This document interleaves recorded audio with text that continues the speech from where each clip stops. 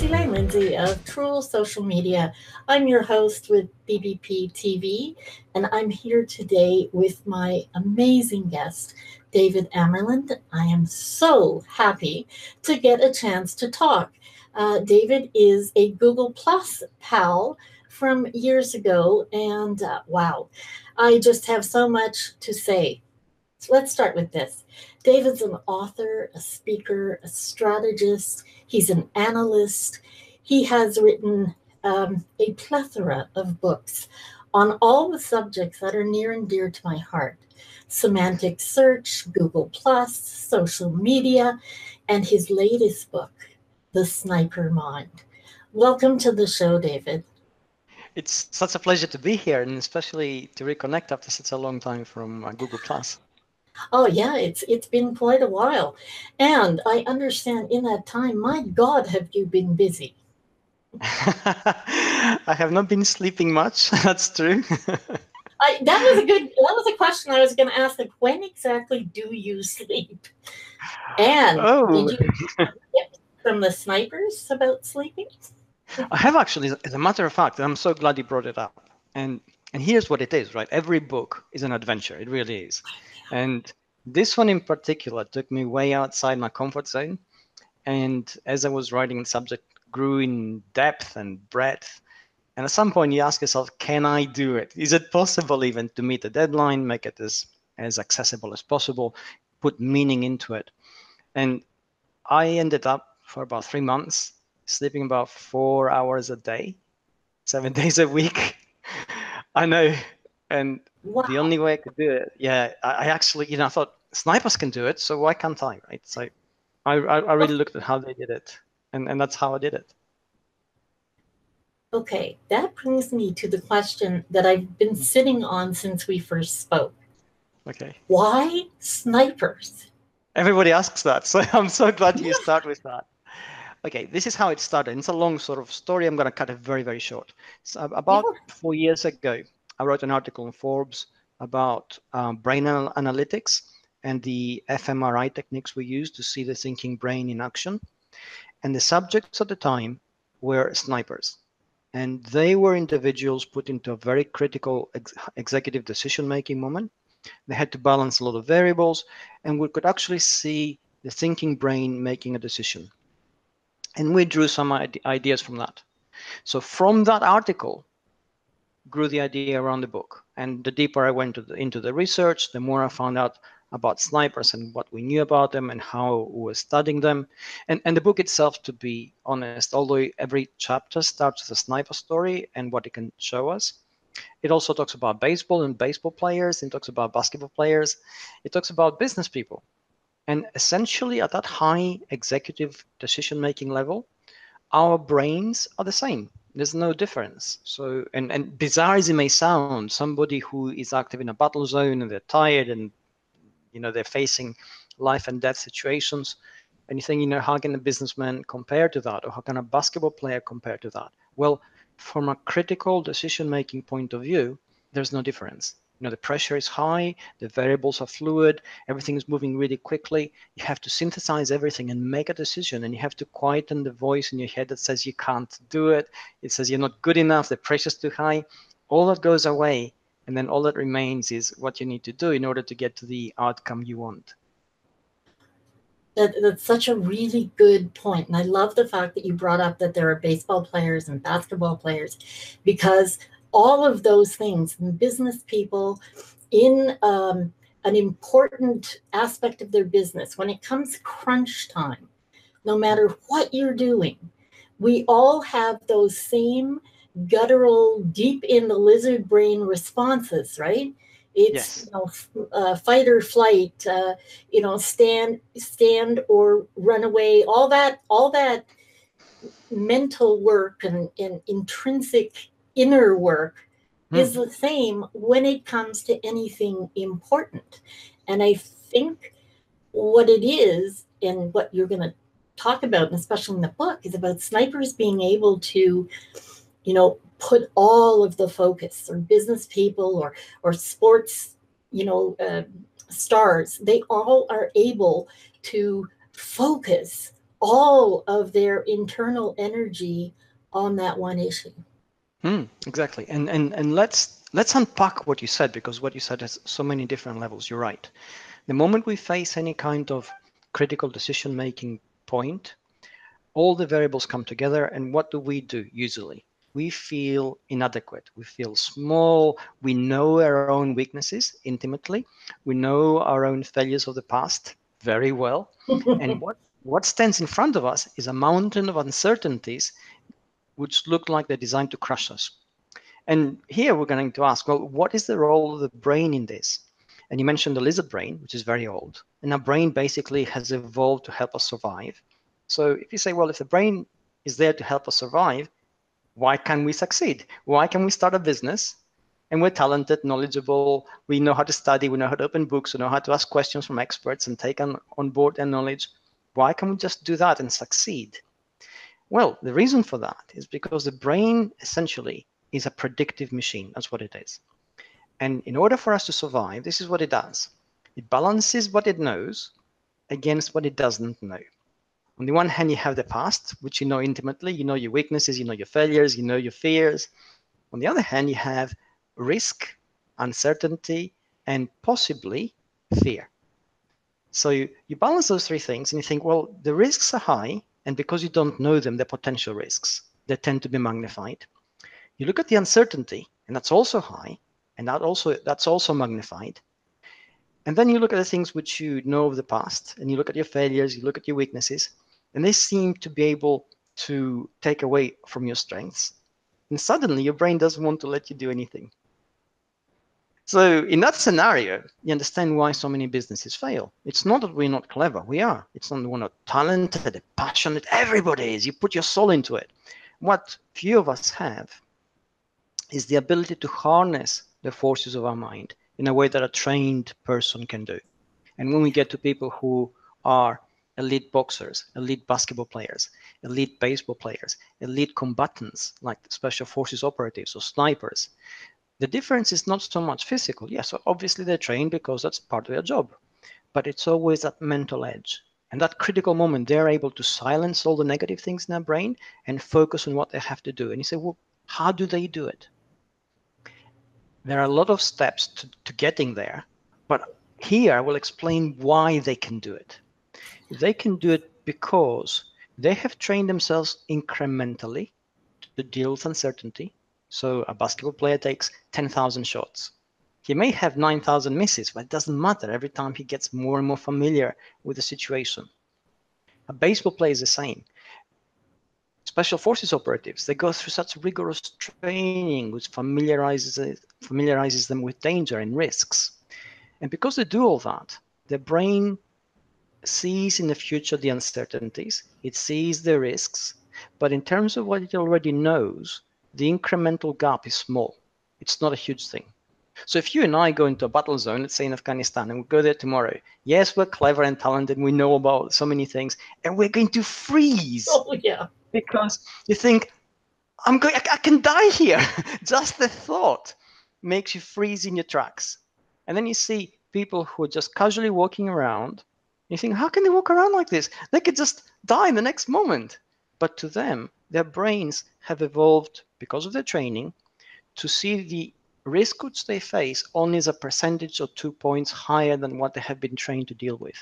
So they're confident in their ability to navigate the future, and we are not. And it's that confidence that allows us to silence all the negative elements in ourselves, silence all the negative voices that say to us, you cannot do it, you will fail, and actually focus on getting the job done.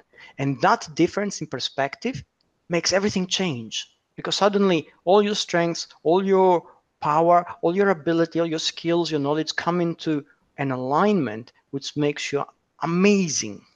So that's how they do it. And I'm going to kind of put that in layman's terms from me, because as I understand it, that I keep calling it the lizard brain, but it kind of stopped when we were cavemen. It's still protecting us from saber-toothed tigers.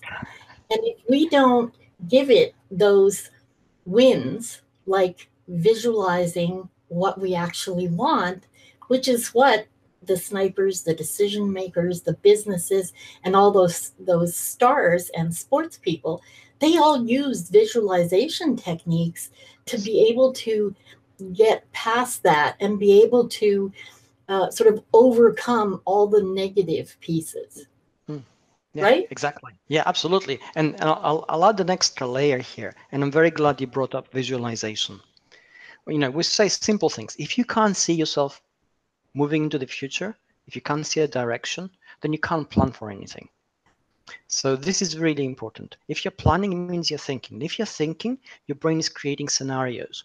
We have, again, from fMRI studies, evidence that shows that if you are running something in your head, theoretically, if you're imagining it and imagining how it's going to go and what you're going to do in that, there are corresponding chemical and neurobiological changes to your body. So your musculature changes, your blood pressure goes up, your muscles twitch like you're actually doing it. Now, the reason for this is that the brain doesn't have redundant circuits. It doesn't have a circuit of neurological connections which allow you to fantasize about something and then you actually do it. It's the same thing. So that's where we get a phenomenon which in psychology is called transfer. So essentially something which you imagined again and again and again and again creates neurological pathways in your head that enable you then to transfer that knowledge and skill into real life. So if you imagine, for instance, let's say neither of us can play tennis, and you imagine yourself, you go and watch a few YouTube videos, and you imagine yourself doing it again and again and again. You imagine yourself in the court, and you do this for a few days. And I haven't watched YouTube videos, and I haven't done anything those days. I've just been sleeping, eating, going out, having fun. We go on the court, and you'd be better than me. You say, well, how is it possible? Well, your brain is already prepared. It's doing things it already knows, whereas mine is learning on the job, as it were. So I'm failing. I'm consuming resources, working things out as I go along, and you have an already pre-made battle plan, to put it in this kind of context. And that allows you to do it a lot more easily than me. So we can see here already in what we discussed plans or blueprints which can be applied in the business world, in the entrepreneurial world, even in life, where we visualize what we want, think about the possibilities, we think about the scenarios, and that prepares our brains to deal with what's coming ahead. And it's so true because the brain, it doesn't understand time or circumstance. So whatever you think, it is in essence true. It's true because your brain takes everything as gospel. It can't do anything but that. I worked with a spiritual mentor who years ago, when we were teaching different meditation techniques and different things, did an exercise with a room full of people where you told yourself you couldn't breathe and knew that you could. And it was fascinating for everyone in the room had an integral reaction in their body because they really thought for a moment that they couldn't breathe. And that power is absolutely what makes people that do it stand apart. They've harnessed that. Yes, exactly. There's a phrase in psychology which says that perception creates reality. So, we talk a lot about facts and the situation. We say what's real, what real is what you can experience. And the thing is, two people looking at the same facts can have a different perception of reality simply because they filter it through a different layer of knowledge and memory. This is where the person comes in. This is where we become the key ingredient. So again, if we let's say we're in a desert, both you and I, and we're given a glass half full, both of us, so we have one each, and I look at mine and I see it as half empty, and you look at yours and you see it as half full. And you say, well, this is just an interpretation, right? David interprets it this way, Elaine interprets it that way. But this is not true because our perception now begins to affect the way our brain operates. If I think mine is half empty, I become anxious. My heart rate goes up, my blood pressure begins to become elevated. The higher executive centers of my brain begin to shut down, and cortisol, the stress hormone, is released in my body. So what happens? I look at my half full glass, I feel anxious, and I look around for opportunities to survive and perhaps replenish my glass, and I can't see them because my brain isn't capable of analyzing things fully. You look at your glass and you say, well, it's half full. I'm pretty okay. I can, so your cortisol levels are okay. you don't feel as much stress. Because of that, looking at the facts, which are not available to me, I see them, but my brain can't process them. So suddenly, that perceptual difference can make a massive difference in the outcome that I will achieve compared to you. And that's just on that level. Absolutely. And it is, it's so invigorating and so uplifting when you get that you can actually affect your reality. You can work on you so that you do respond better. You're talking Yes. about you having half empty and me having half full, and in my head the first thought was, well, I'll just share it with you. But The again, optimist. you see, yeah, exactly. But you begin to see possibilities, Yeah. which, let's say, if we were together and I would have the half empty perception, my lizard brain response would be how I would safeguard it from you. So suddenly, if we were in a scenario where cooperating is what we need in order to survive, you would be more capable than me because I wouldn't be thinking like that. And nothing changes. The facts are the same. The scenario is exactly the same. And that goes back to what you said earlier about the power of the trained brain. Because we all have a brain and we think, well, I can think. I don't need any help there. And I always say to that, well, we all have legs as well, right? But we're not all sprinters or all marathon runners. We need specialized training for that. And when we actually go through the training, our body adapts, and that's how we perform. And there's no difference to the brain. If we know how to train our brain, how to actually understand its dynamics and mechanics and how to put it together, then we're in a better situation to take advantage of it. Oh, absolutely. And often when people are smart enough to read books like yours and take in what's being offered, okay, what's that old adage? The tide floats all boats, or something like that. When the water comes in, it That's right. floats Yeah. all Yeah. boats. It Exactly. Yeah. doesn't Yeah. I pick mean, and yeah. choose. Yeah. Yeah. Yeah. Snipers in particular are almost a breed apart in many ways because they're and to become a sniper, usually it takes about 2.5 years. From a specific level, you go through a training. So in theory, almost anybody can become that. And once they're trained, they're able to focus so tightly and narrowly in what they do that they seem almost superhuman. And then when you actually meet them, and I interviewed over 100 of them writing this book, obviously they're just people just like us, but within a certain context, they're able to bring amazing analytical powers into play. And that makes them almost superhuman because they can see things in a situation, they can think in a way that we can't because we haven't been trained. Do you think you'd make a good sniper? Well, having talked to so many and having spent so long in the book itself, I applied a lot of the things which I learned to myself, and I keep applying them. It's all works in progress. So incrementally, I see changes in the way I approach things. I see improvements in the way I handle stress and the way I handle things when I'm under pressure. And these are all beneficial. And the whole point of the book is that we don't have to go to sniper school in order to learn how to apply these things. What the fMRI studies show is that once we know how something is attained, what sort of neural centers come into play, how snipers do it, we can almost steal the technique from them and apply it to ourselves. And that's what actually gives us the advantage. So you say, you're under pressure. What do you do? Well, you can run and hide. That's one option. But when that is not an option, then you have to learn, okay, you're feeling under pressure, you take a deep breath, you let your brain unwind by looking somewhere else, you come back into it, you take a step back from yourself, and suddenly you see things differently and you're able to cope a lot better. This is how your decision making becomes sharper. And that's true of anything. That's true of writing that angry email to rebut something that just happened. If you take that step back, apply even a modicum of what you can learn, Yes. your answers are different and the outcome ends up being so much more productive because you took that time. And I think that's part of it as well, is being able to step outside of yourself to take the time to decide. And I think that's a big part of what you talk about, is those executive decisions. Yes.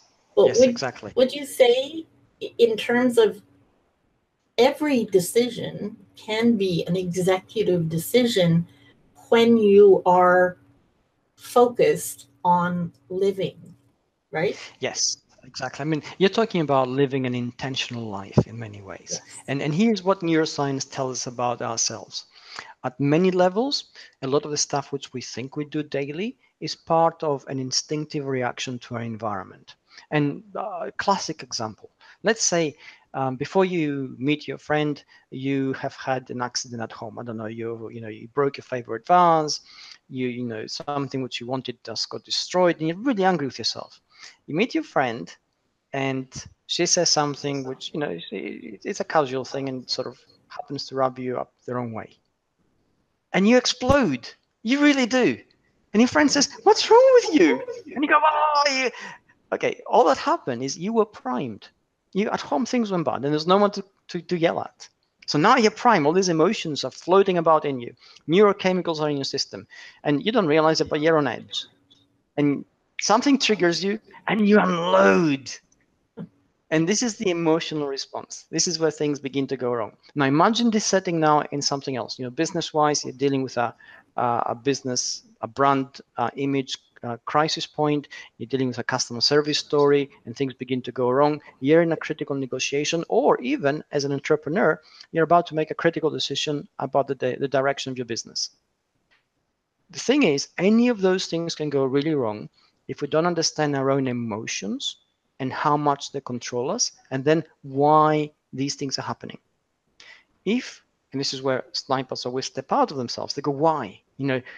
They feel they can't do something and say, why? What is it? Are we tired? Is it uncertainty? Is it fear? Is it thirst? Is it heat? What is it? And then as you're breaking these components down step by step, you begin to create a modular picture of what controls you. And the moment you realize you're controlled by this is the beauty of the brain. The moment we realize how we are programmed, we're in control. We can actually change that programming. So you say, okay, this doesn't matter, that doesn't matter. I don't control this, so I'm going to stop worrying about it. So then you're left with, what can I control? What is it I can do? And the moment you focus on what you can do, it's like suddenly you have a pathway. You can actually start acting. And the moment we begin to take action, there's a positive effect because we're actually doing things. We're achieving what we need. And it creates a reward loop in our brain. We want more of it. So this is how we channel all that fear, all that uncertainty into something really productive. And in a high pressure situation, it makes a difference between success and failure. It applies. My head's just spinning because there's like so many pieces there that go together. Yes. Doing sales training for new people into business, just learning that at the core of all of this, you have the choice. You have the choice whether or not you're going to give in to the fear or the situation or the anger or the whatever. But I think we need to actually build this information into our education systems from the get-go. Yes, yes. I mean, classic example. And again, I'm so glad you brought this up. There's so many practical applications to this. Education is one of them because we live in a world right now which is changing so quickly that by the time we have finished our education, it's already obsolete. And even worse, quite possibly, the jobs we're training for no longer exist. Mm-hmm. So then all we're left with is the mindset. If we've been trained to have the right kind of mindset, where we have skills which we can use, analytical skills, skills which are practical in terms of building us a skill set in a particular direction, giving us confidence in our ability, then those things allow us to evolve because we can all learn new things, right? As long as we believe we can do that and also know how to apply them in what we can actually do. So education is one of those things. Business is another one where basically every decision we make these days hasn't got a black and white answer. It's always a gray area. You're never sure. Is it the right decision? Is it the wrong decision? You need to be able to balance many variables. Since the Vietnam War in the States, the Army has been working in a world which they call VUCA, which is governed by volatility, uncertainty, complexity, and ambiguity. And they've been training their officers to act in that world, but now they begin to train every single individual in the Army to be able to make those kind of decisions, to deal with those kind of problems, because they realize that the nature of war has changed. It's not enough to say, oh, we're going to a battle zone. This is our army. We're here. They are there. We just need to kill every one of them and win. Because you can't do that. That used to be the past. Now, if you kill every one of them, you're only going to face a lot more enemies. You're going to make your job a lot harder the next day. So you need to have a degree of empathy. And, it sounds really paradoxical when I explain this in context. They're going, well, in war, how can you have empathy for your enemy? Well, you understand your job, and gruesome as it may be, and you understand what you have to do. But when you make those critical decisions, if you don't exercise empathy, the possibilities of making the wrong decision are a lot higher. And an accumulation of wrong decisions in war, just like an accumulation of wrong decisions in business and in life, gets you down the wrong path and you fail. So empathy is key. Yeah, that's a really good way of putting it. And it's interesting. I was reading something yesterday. I'd have to look up who the lady was, but basically she was talking about the fact that it doesn't matter what side you're talking to in war, they both actually have the same aims. They both actually feel exactly the same way. And it's sad. Exactly. And it's the same in business, right? You spoke about Salesforce a little bit earlier, and the traditional way of selling anything was to give you a technical sheet of all the points which you had to press on the customer, show him the advantage, and then you had to press forward a certain trigger points, emotional trigger response, and tell him, this is the latest model, this is the last one, we only have 1 of 3, it's on special offer today, my manager gives you 10% off if you buy it now, all those things of the past, right? This is the arsenal. And today, what do we know? We know these things backfire because they create pressure on the customer. It's most likely he will make the wrong decision. You may make a sale, but then you may spoil the customer service experience. You may spoil the experience of the brand. Long term, you're not actually doing yourself any favors. What could you do instead? Well, if you step into his shoes and say, hey, what is it you want exactly? You both want the same thing now, right? So you want to make a sale. He wants to get something which will completely fulfill his needs. And if we manage to bring those two together, we have a total win-win scenario. You've made a sale, which is a lot easier. He's got something he's really happy with. And then he goes away and says, that was a great experience. I got this thing, it's amazing. Long term, you've created a pathway that leads to more sales, better brand experience, better customer service experience, evangelists, which you haven't paid to advertise your brand. So, exactly. And this is the empathy card. This is how we basically step outside ourselves. Forget that we have the ego where we have to make a sale. We say, hey, I'm here to help you. And incidentally, war, with all its complexities and stupidity and the craziness that goes in it, at a certain conceptual level, is exactly the same thing. You have two sides vying for something which, if it's resolved, will satisfy both to an extent. And you just need to find a middle ground where basically you trade what you need for what to gain and so on. And that gives you what the resolution you seek. And sadly, a lot of these things have gone on so long. It's generational. They're not even sure what it was that started it, which is, to me, it's the same. You're right. And it's the same with traditions. In business, a lot of the times we do things blindly because we've always done them that way. This is their way of whatever brand name you want to put there. Yeah. And you say, well, what is the way of the brand? Well, this is the way. And you say, why? Because we've always done it this way. Why? Nobody can tell you why, except that this is the way to do it. And, we have traditions and we fall into behavioral patterns like that because from a conceptual level, they save us a lot of complex thinking. They save us a lot of emotional energy. They save us intellectual energy. And we take the easy path. But that easy path, that shortcut, always wrong foots us, and it always gets us into trouble. So really, in the complexity of the world of the 21st century, the only way ahead is to constantly challenge ourselves and ask why. Why is this happening? Why am I feeling this way? Why are we doing this today? And if we can't answer that satisfactorily, then the chances are that we should be doing it differently, and we need to approach it from a different point of view. And that's such a good point because, by and large, people are, it's so much more savvy. And sometimes when I say that, people have said, well, no, people don't understand tech. I said, it's not what I mean. It's, we have access to so much.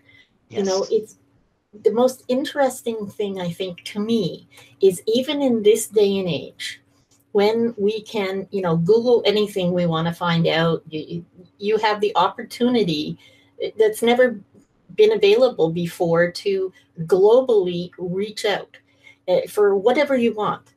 But the funny thing is that at the very core, what it comes down to is people are still asking their cohorts on social media, their people on LinkedIn, their whatever, what did you do?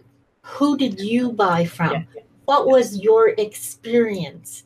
Yes. Word of mouth at the end, it's what started it, Yeah. and it's still where we are. Exactly. And that's such an important point to actually make, because a lot of the times we're blinded by technology.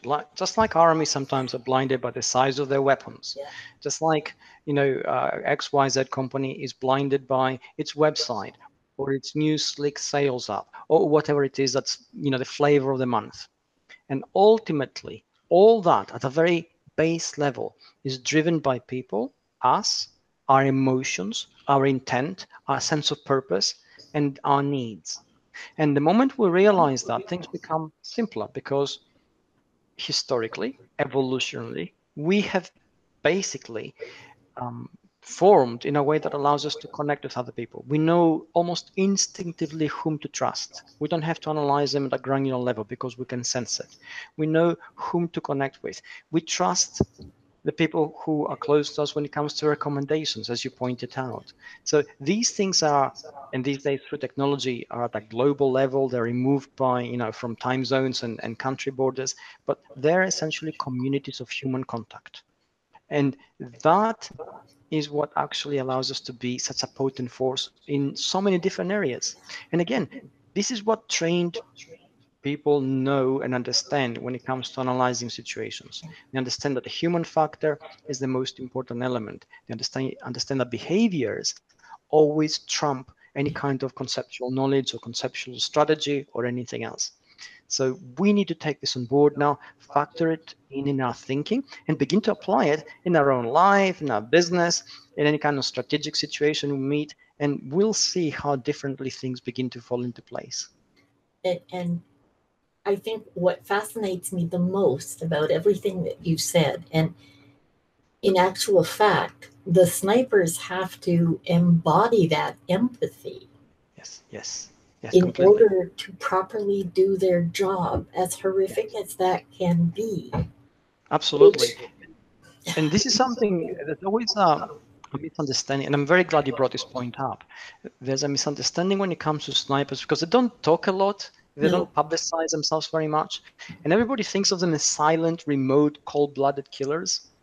And they are the most overwatched and overseen people in the army. Every shot they make is poured over by lawyers back at home.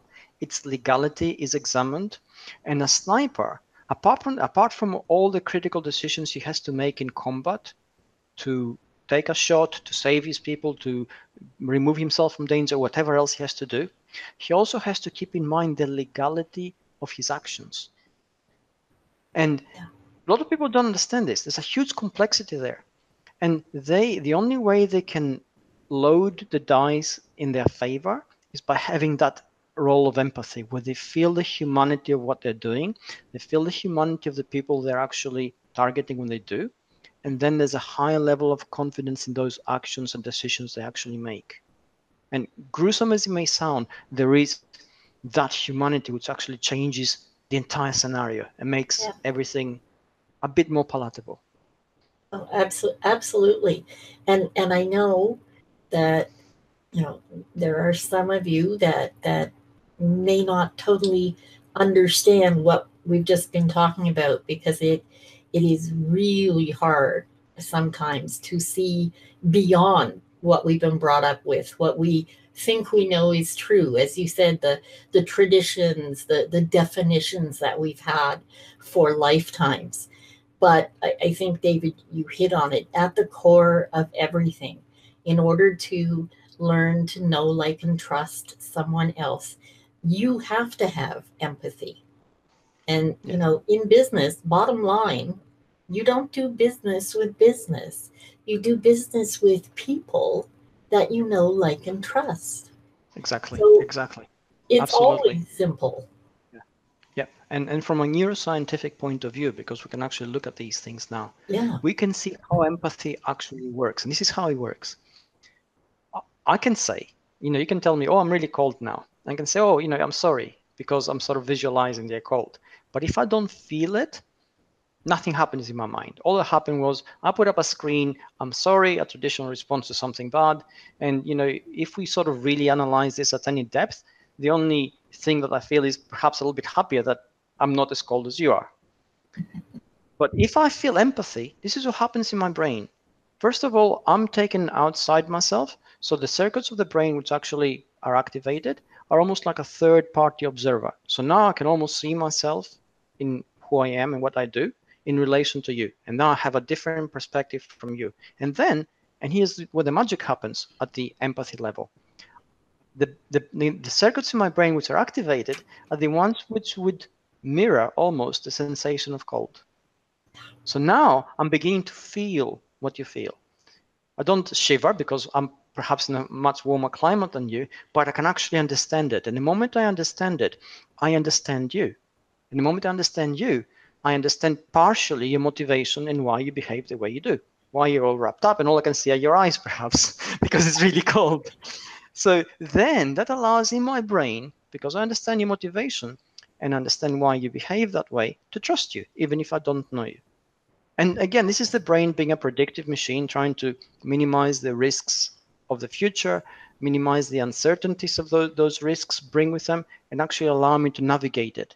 And if I don't understand your behavior, well, it doesn't matter what you say. I have no way of knowing what you're going to do next. And then I feel uncertainty when it comes to you, which means I can't really trust you. We can't do business together. We can't do anything together because there's no trust bridging that gap Yeah. between us.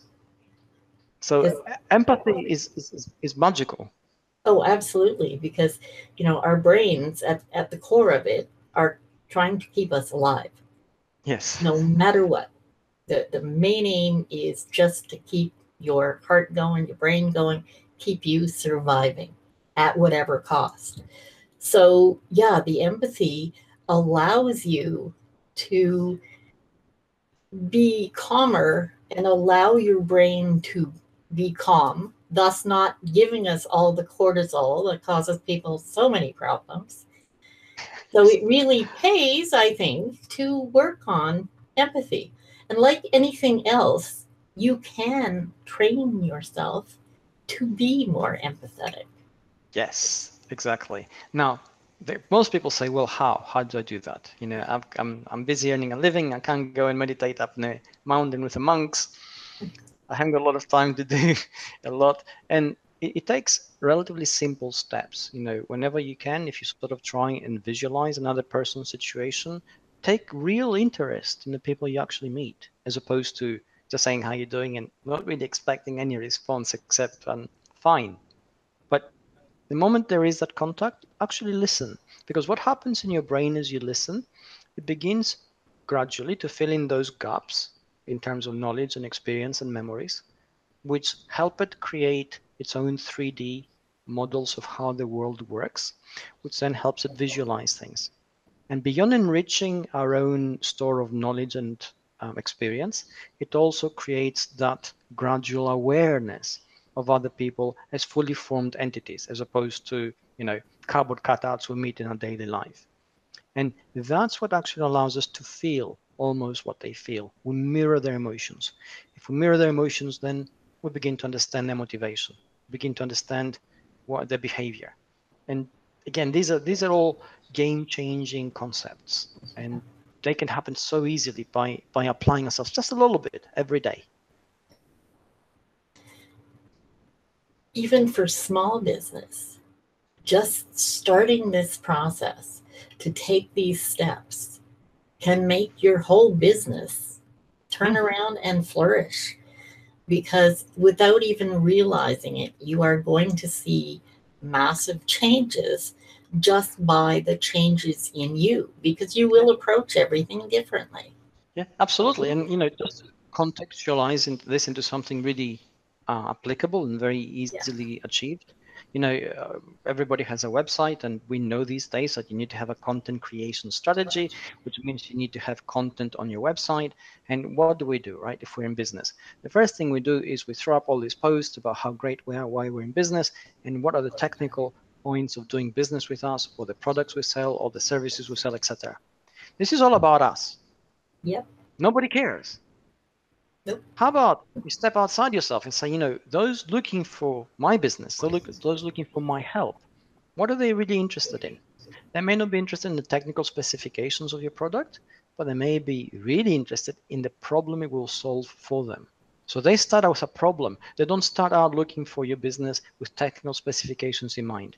They become, I'm not saying they're unimportant, they become important later when there's a comparison to be made. When you think, okay, you almost convinced me, is your product as good as you say? Let's compare it to other people's product or other people's services. Then it makes a difference. But they need to be convinced in the first instance before they get to the comparison stage. They need to feel that you can help them.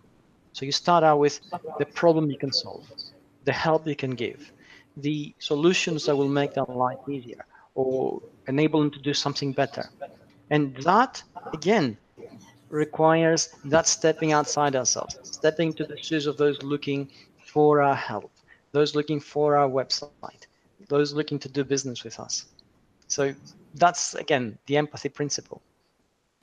And that's such a good point, because often when you're talking, when I'm talking to a new client, when you're talking to someone that is a small business, I can think back years, I was just so excited to be able to help people with what I could offer.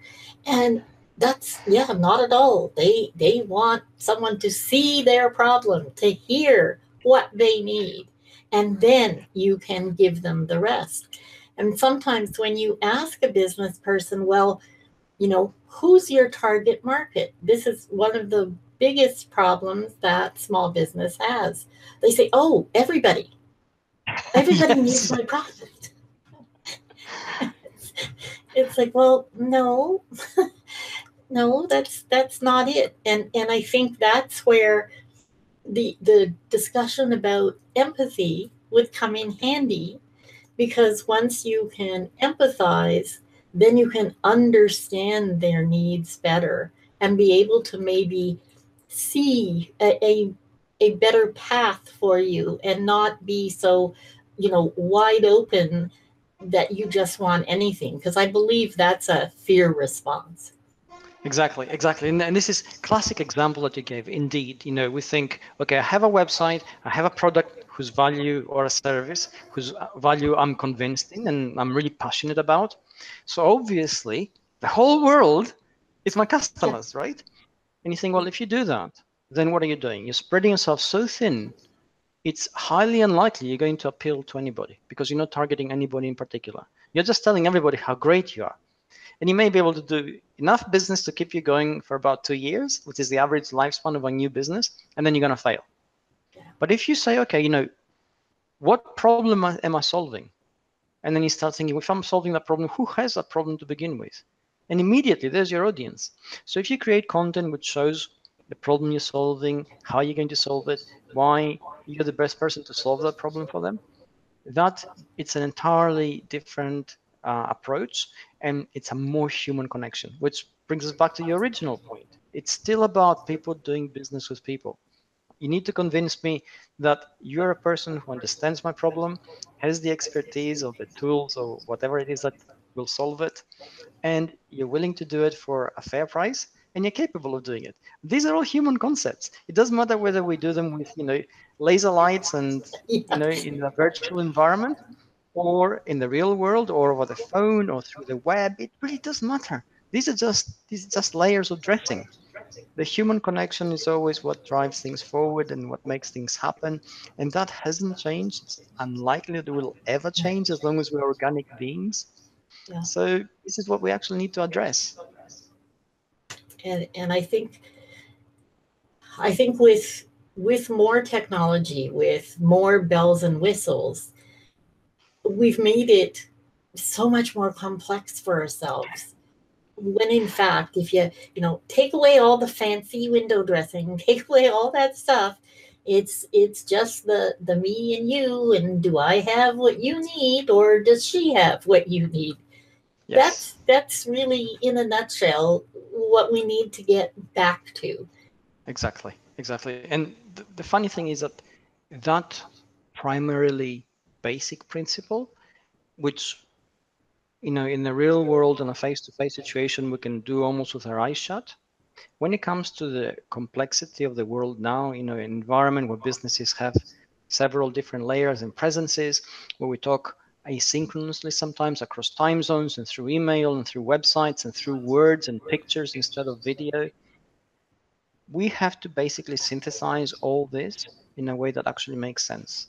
And the only way we can do that is if we are consistent, if we're analytical, if we know ourselves, if we know why we do those things, and then if we know who we're targeting, which that connection, that all these are elements which essentially train people, know how to put together in their heads really quickly, and we have to learn them bit by bit. It's a modular approach. Absolutely. And getting a little further afield here from what we're talking about, but Yes. you just said it really well about video. Okay, I see in the next few years we're simply going to be exchanging video on our wearable devices and in whatever format, be it phone or headset or whatever we have. I think we're going to see less and less of content as a text-based addition. I think that'll be secondary to all the video that will be happening, Yes. because it just allows us so much more of a connection. Yes. You You're right. You're absolutely right. And here's the challenge: as the technology evolves, as it becomes more rarefied, more complex, but that complexity becomes hidden. We look to the practical applications. What we're doing here, we are thousands of miles apart, and we're talking real time. And this is what I call a semantically dense medium. You can see my expressions, you can hear my inflection, you can see my facial gestures, you can see whether I'm gesticulating with my hands and everything else. And that becomes an extra layer of information, which allows you to quantify and assess everything I say. And the connection becomes better, richer, and so on. We would be able to do almost the same thing on the go using just voice, where we are talking to each other. I'm doing some things, you're doing some things, we're doing things differently in different places, and we're still connecting in a semantically rich environment. These are direct outcomes of the technology which we have, which now add an additional layer of complexity to the world, because we have to become adept at managing all this information, assessing it really quickly, and reaching decisions on the go in a very complex way, and still getting the outcome we want. So again, what it demands from us, funnily enough, is a better mental and arguably psychological training in how we manage our responses, manage our brains, manage our expectations, manage our skill sets, in order to return to the values which we really value, the things which have true meaning to us, the connection of the person, the trust element, the feeling that we get working with somebody or talking to somebody or learning from somebody. So in order to get to those and get to them really quickly, we have to become as adept at using these tools and assessing situations as we become face to face. If you're in a group and you meet 6 people and one of whom you don't like, very quickly, you're very adept. You're going to cut that one person off without being rude. Yeah. You're going to focus on the 5 people whom you like, and that'll be it, right? You don't think anything of it, because skilled as that may be, it's second nature to us. Yeah. Now we have to become almost that good doing it in a digital environment, doing it in the complexity of all the things that come with it. Yeah, it's interesting. It's interesting for me as a grandma. I have 5 grandkids, varying ages, from 23 to 1.5. It's fascinating to watch the 8-year-old, the 4-year-old, and the 1.5-year-old. It's like the story of the monkeys on the island. The next group of monkeys are born and they know how to peel the banana. Yes. The little ones come into this world already fully aware how to swipe. Yes. Okay. Yeah. It's the digital native. Yeah. Exactly. And I think it's the onus is on us, on your generation and mine, to bring everything that we can to the table in order to maintain the conversations with the millennials, with Gen Z, to be able to fully participate in this wonderful world that we're creating. And yes, with the onus on us, there is input required. We do have to train ourselves. But, at this point in time, we have such an availability of help that to me, it just makes sense. Exactly. And in many ways, I mean, we are early adopters and we've been through a lot of different changes from a website, what does this button do? To actually say, we don't like banners and we have banner blindness and everything should be very functional and the user experience matters. And in that journey, in order to get there, we have had to devise new principles to understand them, to understand the dynamic, see how it mapped to what happened in the past. We get a new generation and they're already digital natives. They, as you said, they know how to swipe. I play a lot of PlayStation. I'm convinced some of the kids I play with have mutant thumbs because it's so good. Because it's amazingly good. And they kill me in the games every time. So, these are the things which, they come in and they have different expectations. But the principle is, and this is really important, that whatever the expectations are, whatever the environment, whatever the complexities, however technology evolves, the fundamental principles remain the same. The human-to-human connection, the human values, the human principles that guide us. And what happens usually is as complexity accumulates, these things begin to become lost somewhere along the way. And we have to rediscover them. It is up to us every time to bring the focus back to, hey, yeah, this is great, but if the fundamentals are not right, it's not going to work. And it happens every time. I mean, the turn of the century, the moment we go into the year 2000, it's like all the basic business principles of the past faded away and nothing counted. And then we had to go through the dot-com bubble where things collapsed, like another tulip crisis. And we had to learn again that basic business principles still apply even though it's a digital domain. If you have nothing to sell, you can't be valued X number of millions. It's ridiculous. So, these are the things the lessons which we learn the hard way every time because our memories are short and we always think there's a shortcut. Yeah. And we learn these painful lessons and experiences and then we apply them. So you're quite right. It's up to us now to pass almost, part of the knowledge which we've gained to a generation that is more adept at living in this digital domain so they don't make the same mistake. So they basically use that to go higher, faster, do better things. And be inclusive of those of us. Well, fundamentally, as humans, we face always the challenge, how do we manage our instinct for tribes and small communities to the knowledge and the evidence that if we cooperate, things become easier, things become better.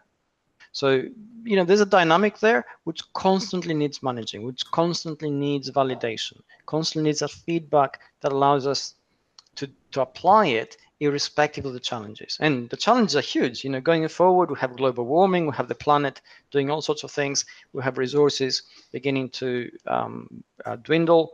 These are challenges which no individual, no community, no nation on its own can hope to solve. So, and again, these are the things which come from the kind of thinking, the kind of analytical thinking, kind of critical thinking that trained brains learn to apply. In the sniper mind, this comes through because it gives you some of the tools to look at a situation in situational awareness mode and begin to take it apart and say, okay, what's important here? What's not important here? What's critical? What can I absolutely not do with? What can I absolutely use and cannot, take my focus off? Learning to think like this, it's a skill in its own right. And when you face complexity, it's what actually allows you to navigate it safely.